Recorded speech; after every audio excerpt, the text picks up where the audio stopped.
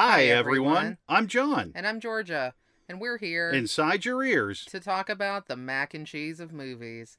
This is Comfort Films. Hello, everyone, and welcome to episode 60 of the Comfort Films podcast. Now, this brings us to the end of season 1. Now, this has been a monster season that started back in October of 2021. So, this is the longest season you're ever going to hear of from us. Or anyone else, probably, to be honest. When we took a look at our Spotify numbers, it said that we were in the 96th percentile of people that created the most content over this time period, and I don't think it even added up all of the shows that we did in this time. No, at that time, I think it only had listed that we had done like 38, so it was barely even over half of our content. We went hard this year, guys, and we were really happy to do it. And right now, we're going to take a bow on season 1. I mean, it's been a good time. We're going to be back either first or second week of January. We'll see where our schedule brings us. And we'll have all new content. We'll have all new guests. We got some really great shows that are already in the can. You're going to hear from the guys from Film vs. Film podcast, Martin and Boaz. Fantastic. We've also got the crew from World of Horror podcast. Really great. You can take a look. We actually recorded our top 5 shows, our top 5 movies, I should say, for the year with them. And also on their Instagram, they have them listed as well, along with all of the other podcasts that they talk to about their top 5 for the year. You can take a look at our website, always, comfortfilmspodcast.com. We have got some essays on there for about the first, 25, I think at this point, 25 shows that we've done. And these essays actually are reflections on the movies. They're things that we didn't necessarily cover in the show. Sometimes they're more personal. Sometimes they're more funny. They really run the gamut. And if you take a look on there, you'll also see that some of our guests actually have essays on there as well. So it's a good time if you want to go check it out and see what we've got on there. As always, since it is the holiday season, we would love a nice 5-star review from you on Apple or any other platform. Just say, we're the greatest of all time. That's all we're looking for. Just put it in print. Say, this is the best thing that's ever happened to me in my entire life. That's all we're asking for. Not much. That really is a good segue into what we're going to talk about today, the Charlie Brown Christmas special, because it really reminds me of Sally when she writes her letter to Santa. Yeah. And Charlie gets annoyed because she's kind of being greedy. And she says, I only want what's coming to me. I'm only looking for my fair share. And that's really what John's asking for right now. Just, what's coming to him. His fair share. Just a 5-star review on any podcast platform. Anything like that, Just get, 1,000 of your friends to listen every day. That's all we're looking for. Just like, subscribe, just kind of base your daily life around the Comfort Films podcast. That's all we're looking for. Just our fair share. That's it, our fair share. That's it. Oh my gosh. Yep. No, that's not really true. But yes, we hope that you've had a great time with us as we have had with you. We've met a lot of great people. We talked about a lot of movies. Oh, yeah. Here and as guests elsewhere. And yeah, we can't wait to keep it going in 2023. Yeah, I mean, we've had so many discussions about what we want to do next in terms of programming, and we've got a lot of cool ideas. And again, you will see those next year. Yes. But that brings us now to the matter at hand. And that would be 1965's A Charlie Brown Christmas.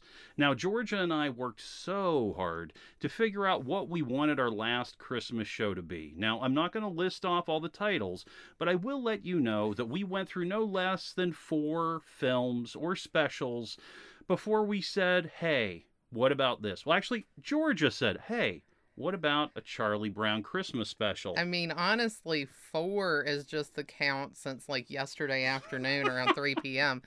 Like for the last week and a half, we've actually been mulling over every possible Christmas related item that there is. Yeah. But we actually kind of went back to what we had done last year, which is kind of ending or wrapping up our Christmas on something that's not exactly a movie, but more so a TV special that means a ton to us from back when we were kids.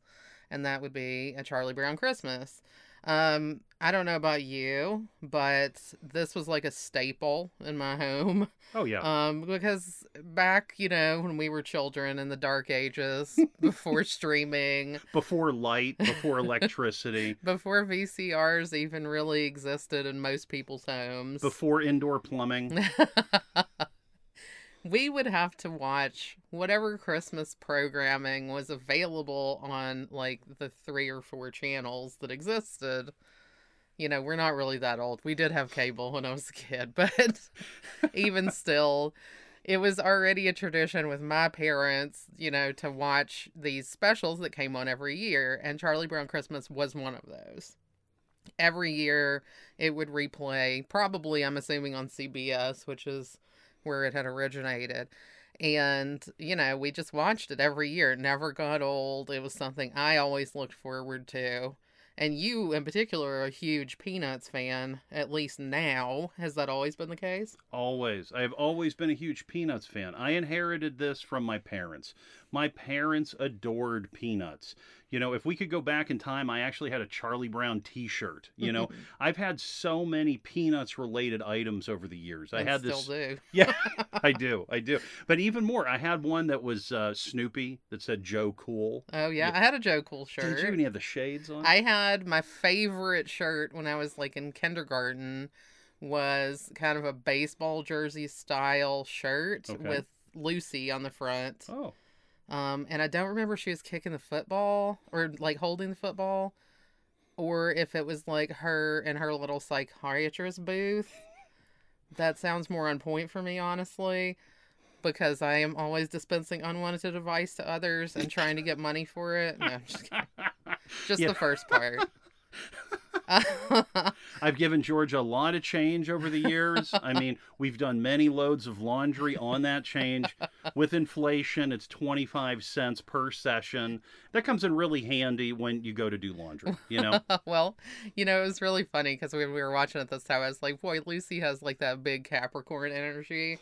She's like, you got to pay me first. She gets the nickel into her little jar and shakes it and says it's the best sound in the world.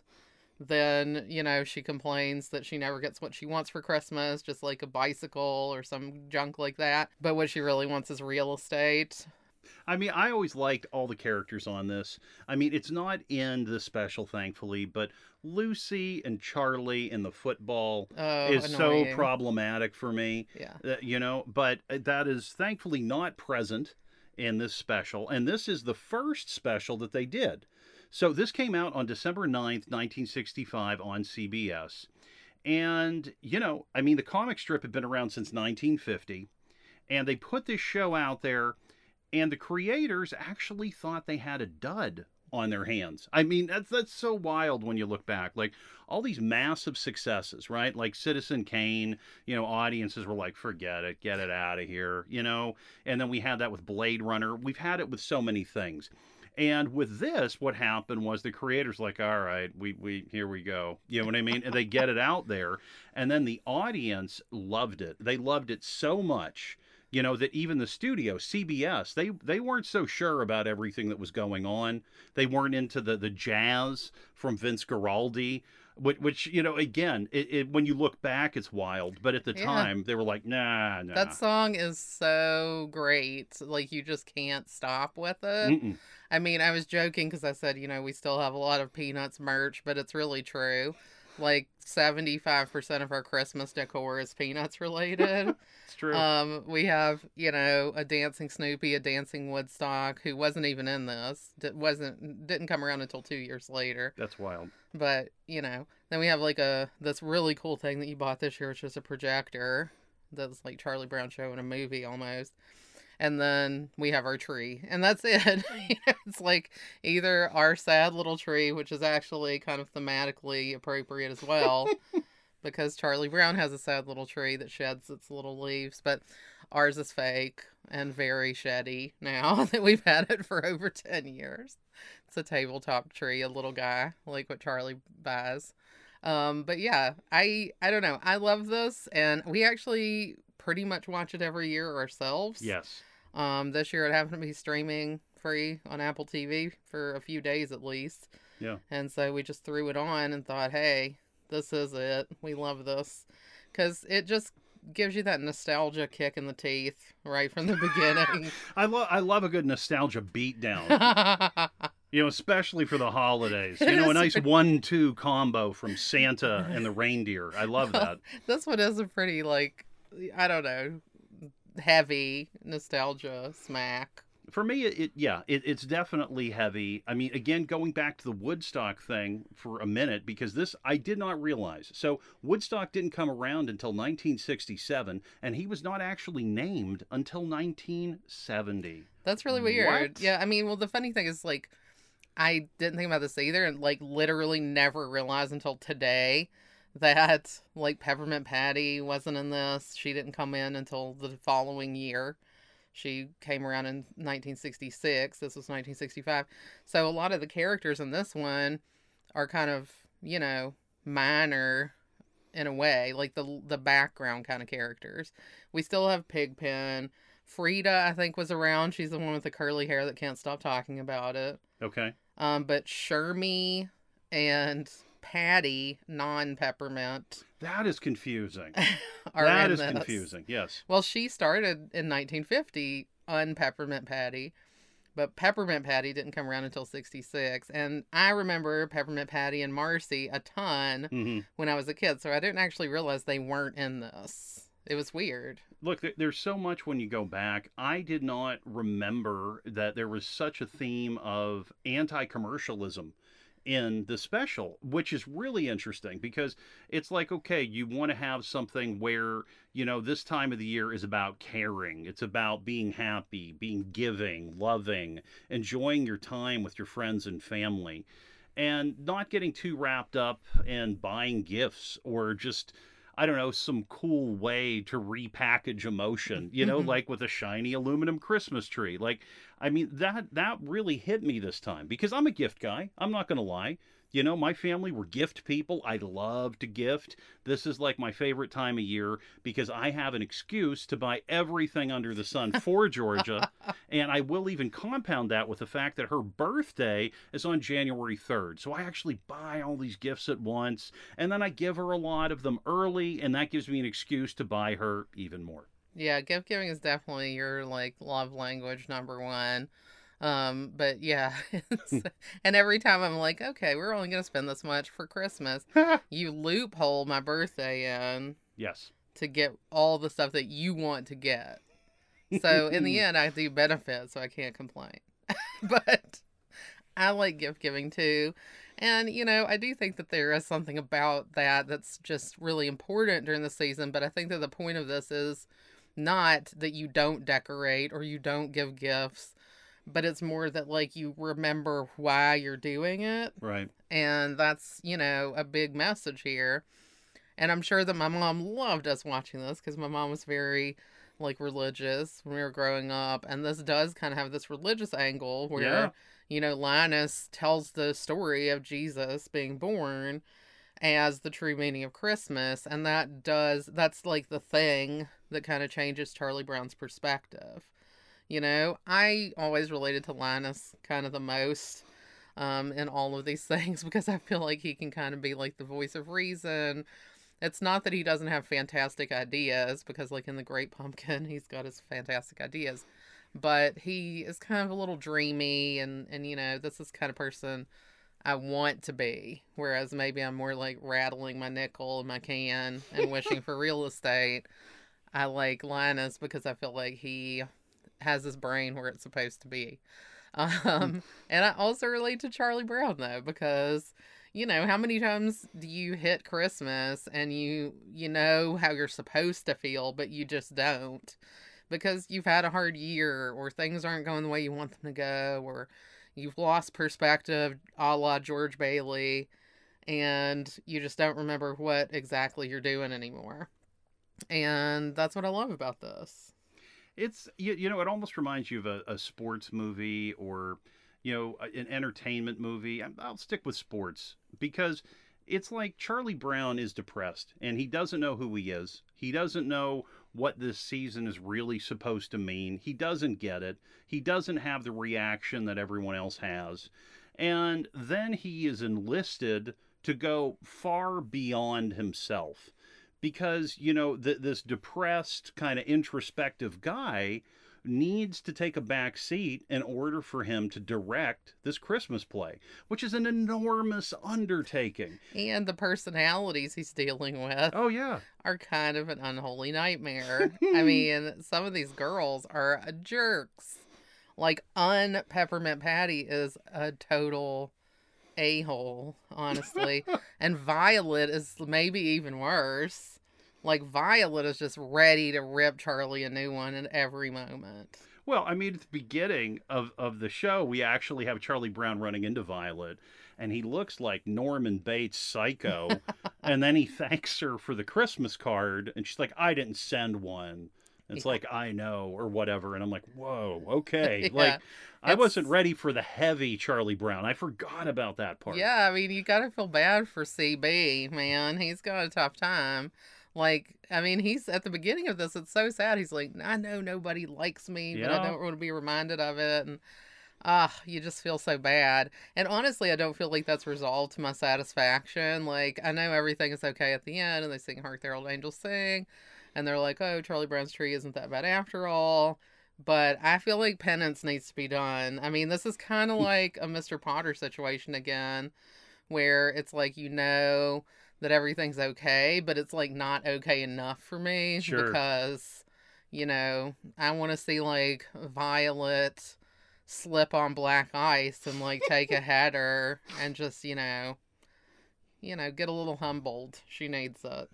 Same with Peppermint Patty. Well, Charlie Brown, again, if we think about this like a car race, I like just doing these analogies today. I don't know why. Sure thing. If you think about Charlie Brown as like an expert bungee jumper, just think about it that way. No, Charlie Brown really gives it all he's got. It's pedal to the metal. Charlie Brown takes this role of director very seriously. He does. And he does everything in his power to make it work. He gets this tree because it's in line with what his vision is. And he takes it back to everyone. And they cut him down for it, harshly. Yeah. And he is like, you know what? I am not going to let this shut me down. Well, Linus, let me, of course say, really helps there. Because Linus gets Charlie to see, look, what this is all about is love. And, if it's about love, then nothing else matters. And with Charlie Brown, he picked out that tree because it was real. It was a real thing. But what did it need? It needed love. A tree's a living thing. So it needed love. And, he tried to give it everything he could. He put the ball on it from Snoopy's doghouse, and then it droops, and it's very sad. And, Charlie Brown is completely crushed. And, I feel absolutely horrible at that point because you're like, oh, he went so hard. And he really was like not going to give up. He wanted it to be wonderful. And then you see what happens is the crew, everyone else shows up. Everyone does band together, which he's been looking for the entire time while working on the show. And they're banded together in a message of love, of friendship, of giving joy. And they work together and they make that tree beautiful. Yeah. And it's gorgeous. And then they sing, in celebration. It's a wonderful moment. The play's going to be a great success. Charlie actually has a good memory, right? Yeah. And, he was so depressed. For once. Right? Because it's just like at the beginning, he was so low down. Like, Charlie needed a W. And you know what I mean? He always does. It. Yeah. Poor Charlie. But, the tree is kind of a metaphor for Charlie Brown, really. Oh, that's good. Because he feels, like this sad little broken up tree that nobody wants. And, when he sees it, I think he has like a kinship with it because he relates to it. And, he kind of picks this tree that represents him. He takes it back. Everybody is horrendous and craps on it like they do on him all the time. But, he decides, he doesn't care after Linus reminds him what the true meaning of Christmas is, and he takes his tree with him, and he does want to improve it. He tries to decorate it, and it doesn't work for him.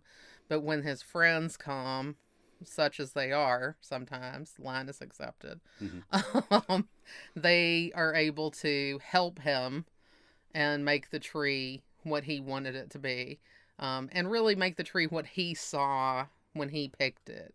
You know, he picked it because he saw it as being more beautiful than it is, and they were able to make it that way. So I really like that. It's great. I mean, it's the vision of Charlie Brown, the director, and I guess the human. Because when we have the actual rehearsal, and Schroeder's playing Linus and Lucy, it's lit, everyone's dancing. Lucy loves it. She's snapping her fingers, like, isn't this a great play? And he throws down his bullhorn and we get that honk sound, which is hilarious. Yeah. Then he comes out and just gives the business. Yeah. It took me a minute, to like really take that in, because the music was great. Everyone was happy. Everyone would be entertained.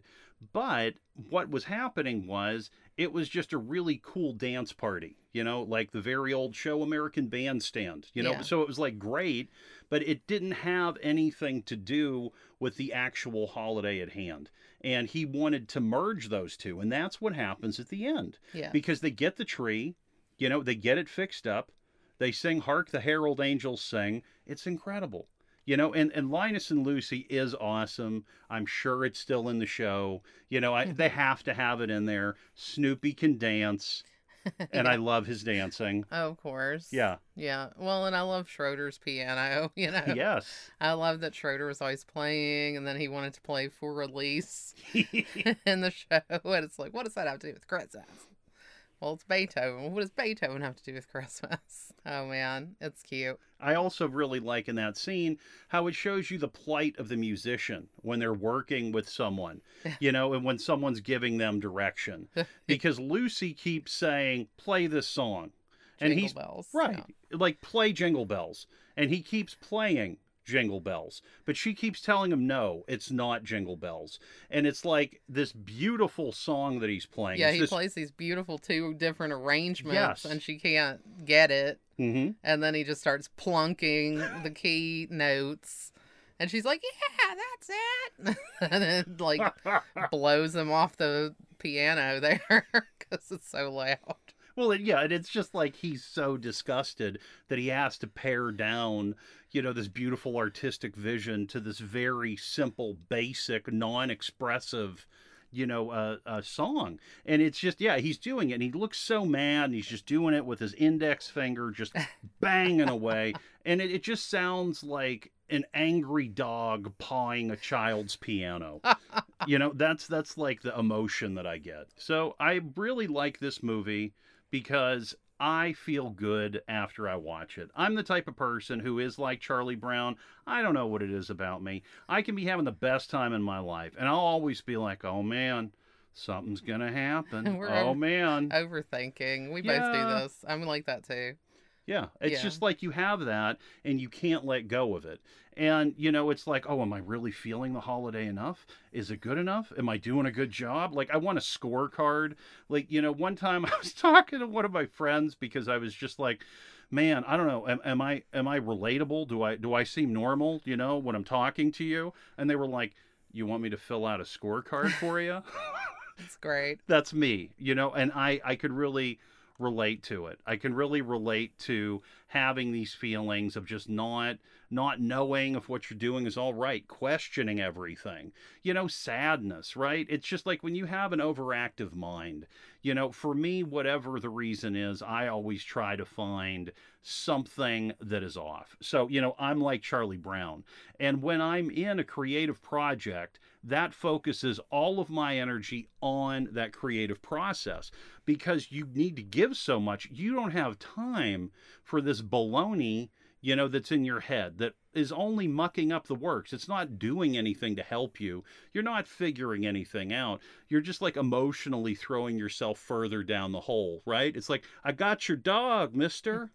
You know what I mean? It's He's like hurt that. real bad. Yeah. Hurt real bad.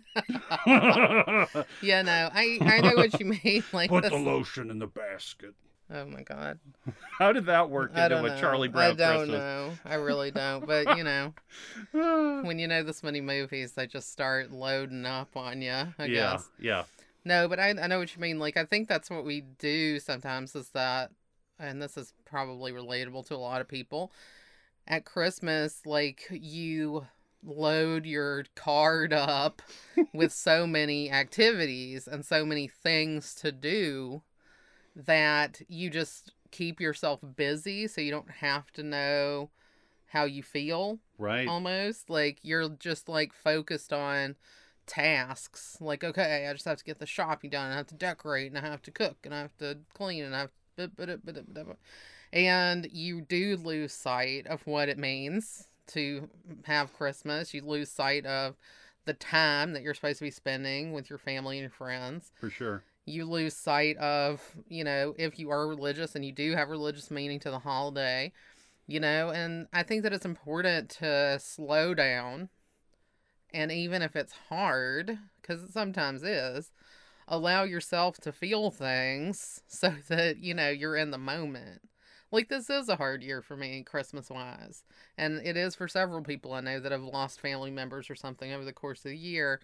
And so these bad feelings come up. And I know my first thing is to squash it and move it away. Oh, yeah. Just be like, okay, no, I'm just going to sing. I'm going to sing more songs and buy more presents and put up more lights and blah, blah, blah, blah.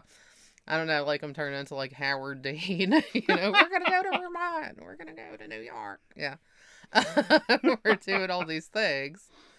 And it's to distract yourself from, feeling things. And I think that's what Charlie Brown does when he gets like this directing job. Mm-hmm. He just throws himself into it 100%.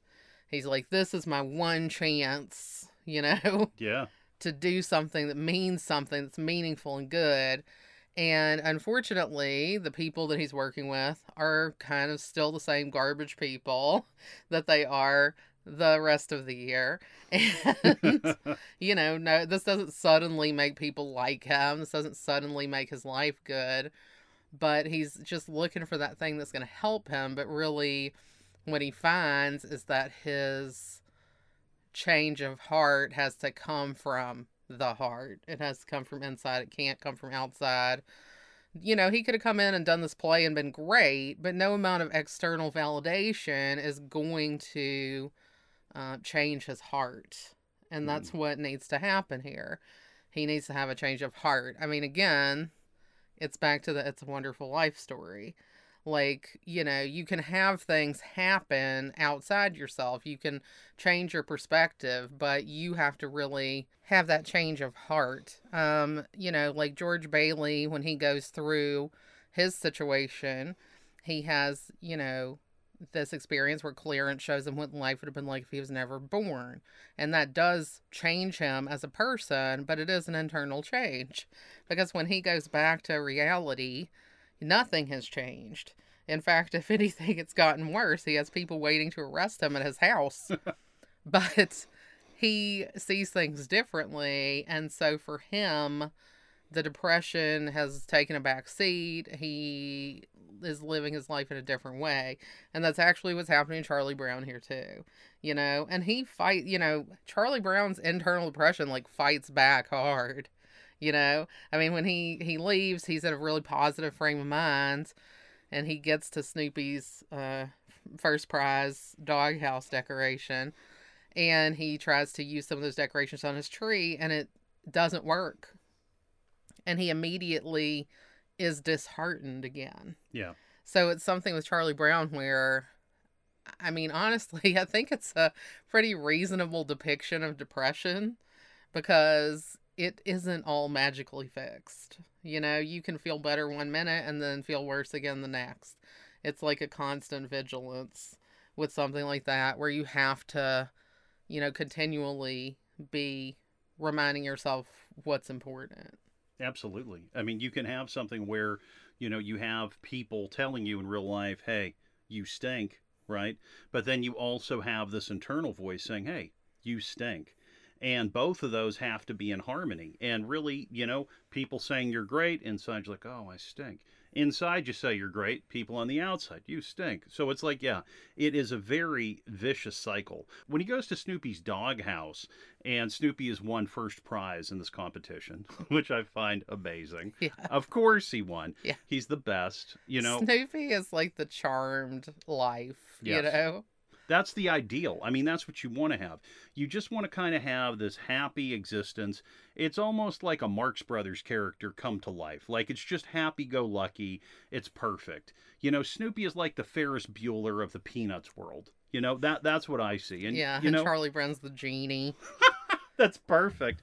I mean, honestly, for me, it's like I can see myself in Charlie Brown, and I can also see myself in Snoopy. You know, it depends on the day. You know, I would say more Charlie Brown than Snoopy as of late, but there have been days where there's been more Snoopy Yeah. than Charlie Brown. So it's like you go back and forth. Now, get this. So he goes to this first prize stuff. So he goes to Snoopy's first prize doghouse, and then Charlie Brown is like, I am just going to take his stuff off his doghouse.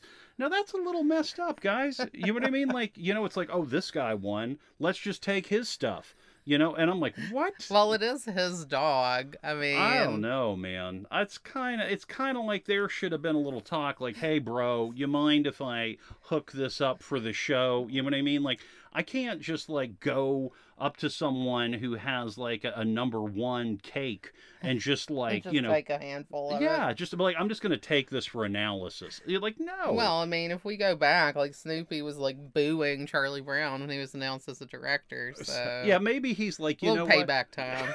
Okay, you know what? I think you're right because I couldn't believe Snoopy booed him. I did not remember that. I did not remember Snoopy giving Charlie, you know, the business. I didn't recall that beat, which was very surprising for me. Well, Snoopy's kind of an agent of chaos. I think that's why you relate to Snoopy sometimes. And I see both Snoopy and Charlie Brown in you as well.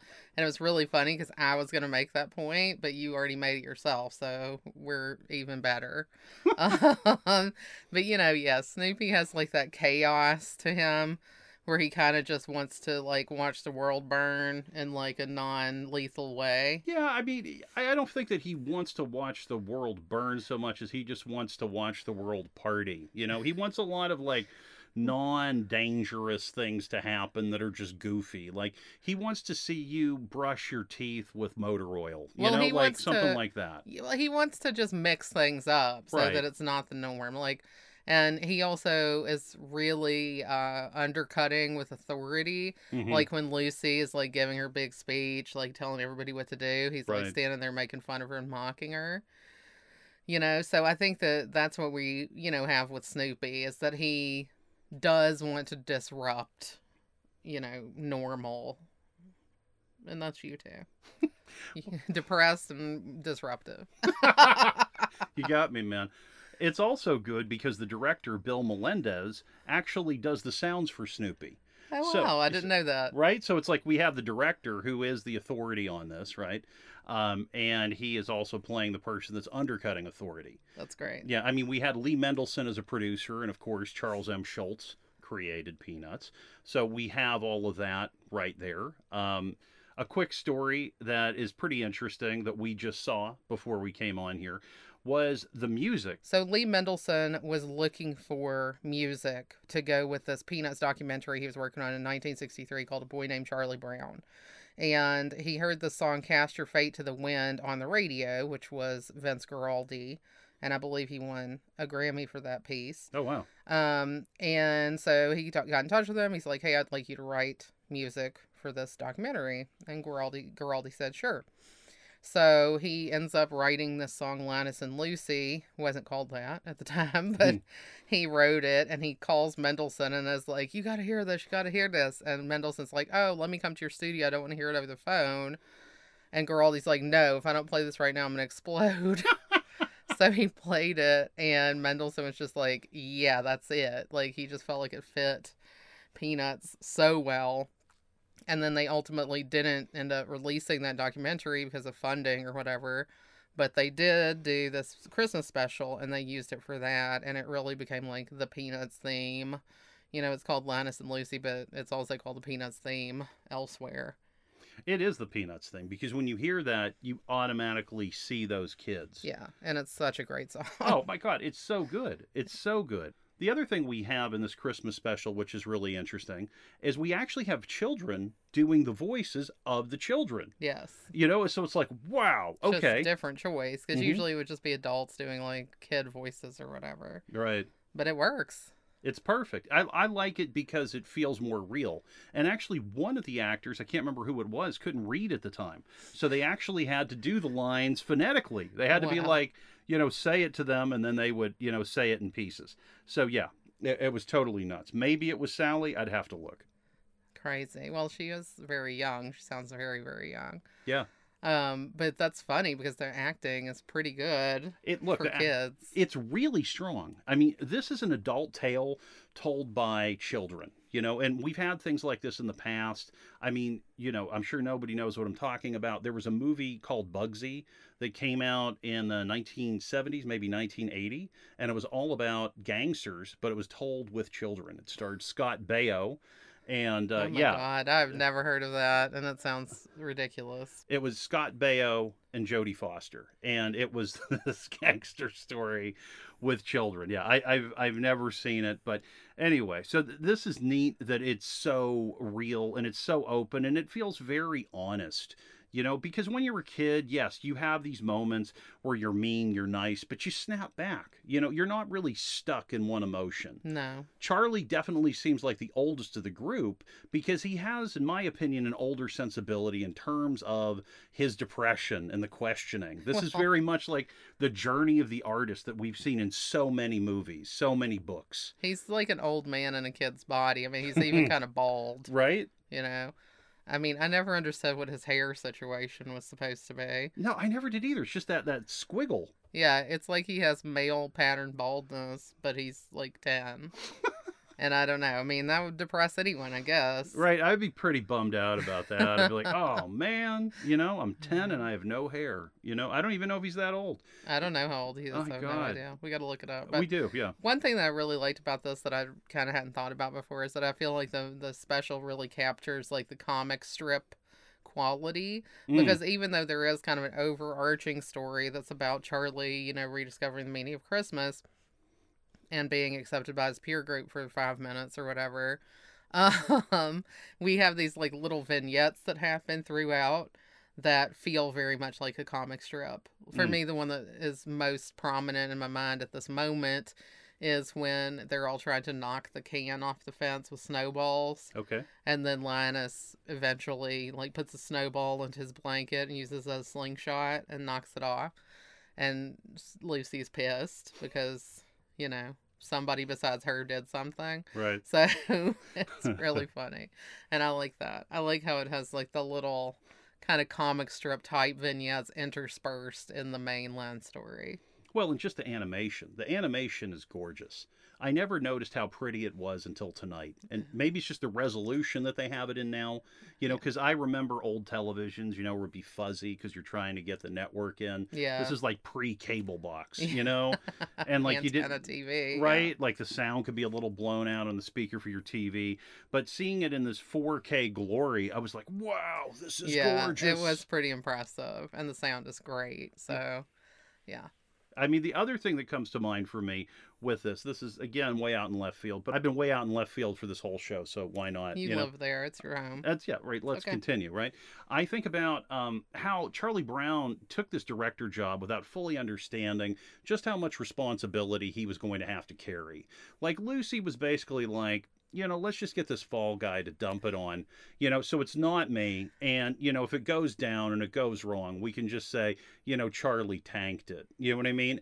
And, Charlie, of course, had the best feelings and he went forward and he was a great leader. But the song that was in my head was the James Brown song, Pay the Cost to Be the Boss. You know what I mean? Like, I feel like Charlie paid the cost to be the boss. What about you? Well, I mean, I think that this was just kind of more of the same for Charlie, because I feel like he always is kind of the low man on the totem pole. Like, he's a bit of a punching bag for the rest of the team. Yeah. But he's also our number one character that we relate to. Mm-hmm.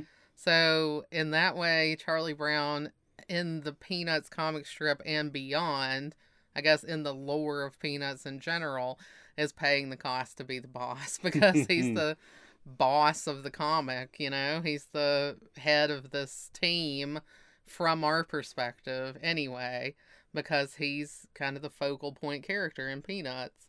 And the reason that I think he's a focal point character is because he is kind of a everyman that is kind of downtrodden, you know.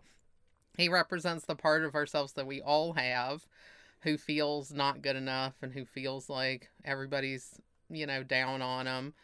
And, you know, he tries really hard and he works, you know, really hard to be accepted by people. And it's not always the best for him.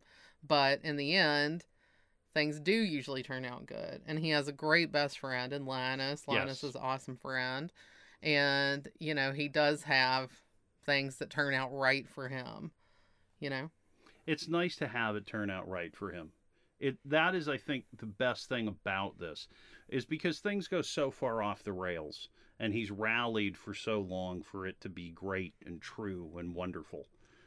You know, this is very much about adults, even though it's set with children. That's what I like.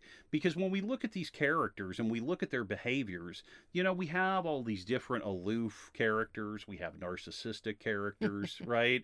We have people that just love to delight in chaos. You know, you have all of these different people. You know, and it's kind of like Charlie Brown is just like in the eye of a hurricane. You know, it's just like everything around him is completely wild, and he's trying to make sense of it. And I just think that it's perfect putting him as the director of the show, because when you're a director, that is truly what you're trying to do. You're trying to make all of these people follow the idea that is in your head, you know, and you're trying to make them do it, you know, for many, many nights. I mean, Yeah. this is something where, you know, when you do theater, I mean, the director leaves and you still have so many performances to go. You know, you might have somebody come to a tune up later, or someone else might be charged to say, you know, keep this vision. But it's about communicating that to a lot of people who have their own ideas and who want to do everything their own way. Sure. And, you know, that's definitely what happens to poor Charlie Brown when he steps into this. Yeah. And Yeah. I did say step into it, like in a very specific way. Yeah, well, and we'll also bring in the Elton John song "Step Into Christmas." Yeah, Charlie Brown really stepped into Christmas this time. We needed like Elton John to roll out, you know. That'd I be mean, great. that would have been really Yeah, nice. I'll take Elton John music any day. Yeah, Anything else? I love this movie. I love Christmas. I like feeling good. I like seeing something that works out when you don't think there's any possible way that it can work out. I love seeing friendships. I love seeing people coming together. I love it when people can change their mind and go from really not liking a person to loving a person, because it just feels so good. It's a wonderful, wonderful special. The music is amazing. I love jazz, so this is a real treat for me. This soundtrack I can listen to any time of the year, any of the songs. I love it. I love it. It's a great, great, great special. I mean, and there's kind of like a crowded field of Christmas specials nowadays, and it's hard to kind of watch them all, I feel like, because we Oh, watch yeah. a lot of movies too, so Christmas season is like movie packed for us. I Yeah. mean, and it's when all the other movies start coming out, you know, in the present moment too, because so many movies come out around Christmas. But I think there's always a place for this one. And like Emmett Otter, Oh, yeah. and like maybe the Grinch, Sure. the cartoon, you know. So these are the things that I have been coming back to watch practically every year since I was, you know, pre-kindergarten. I mean, I've just, you know, they just don't get old. They're kind of a staple. They belong to Christmas just like a Christmas tree. So That's a great way to put it. Yeah. It's a great way to put it. Well, that is it for us. We will be back next year. New shows, new guests, lots of fun. In the meantime, if you happen to go out to the movie theater over this holiday season, be sure to check out the Damien Chazelle movie Babylon, because yours truly is actually in the film. I play the character of Kyle, and I couldn't be more thrilled. It is the best Christmas gift I've ever had in my entire life to be on a big screen, a Paramount movie, working with an Oscar-winning director, an Oscar-winning director of photography. Everything about it is incredible. Amazing actors, Brad Pitt, Margot Robbie. We can go down the line. There's so many wonderful people in it. Please, be sure to check it out. And yeah, that's it. Yeah, congratulations, John. Thank That's you. Awesome. Thank you. I'm really proud of you. Thank you. It's super cool. And yeah, the movie is enormous and massive and great. There's so much to it. And the fact that you got to be a part of that is so exciting. Mm-hmm. And the fact that you shot it at Paramount is like so amazing. And we Yeah. actually went and watched it at a Paramount Studios theater on the Paramount Studios lot Mm-hmm. at the cast and crew screening. So, we've kind of been sitting on this for a couple weeks. Oh, yeah. It's hard. It's hard to be quiet. Well, we've Yeah. really been sitting on the news that you were in it for over a year at this point, because Right. you shot it around the time that our podcast actually started. Mhm. So it's been a long time coming, and we're so happy it's here, and the movie is so fun and great. Yeah, we hope you guys get a chance to go out and see it, and yeah, enjoy. Yes. Enjoy. Stay comfy. Stay comfy, everybody.